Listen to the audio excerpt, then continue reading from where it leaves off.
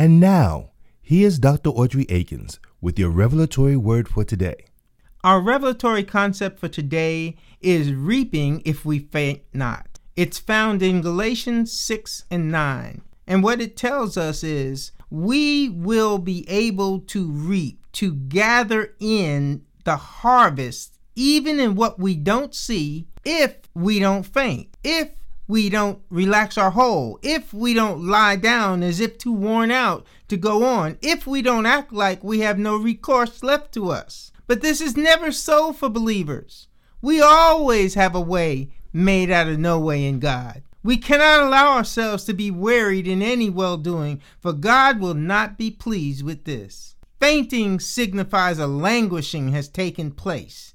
It signifies God has left us completely lacking in strength, vigor, courage, strength of spirit, or the boldness to carry out our convictions. But that's not so.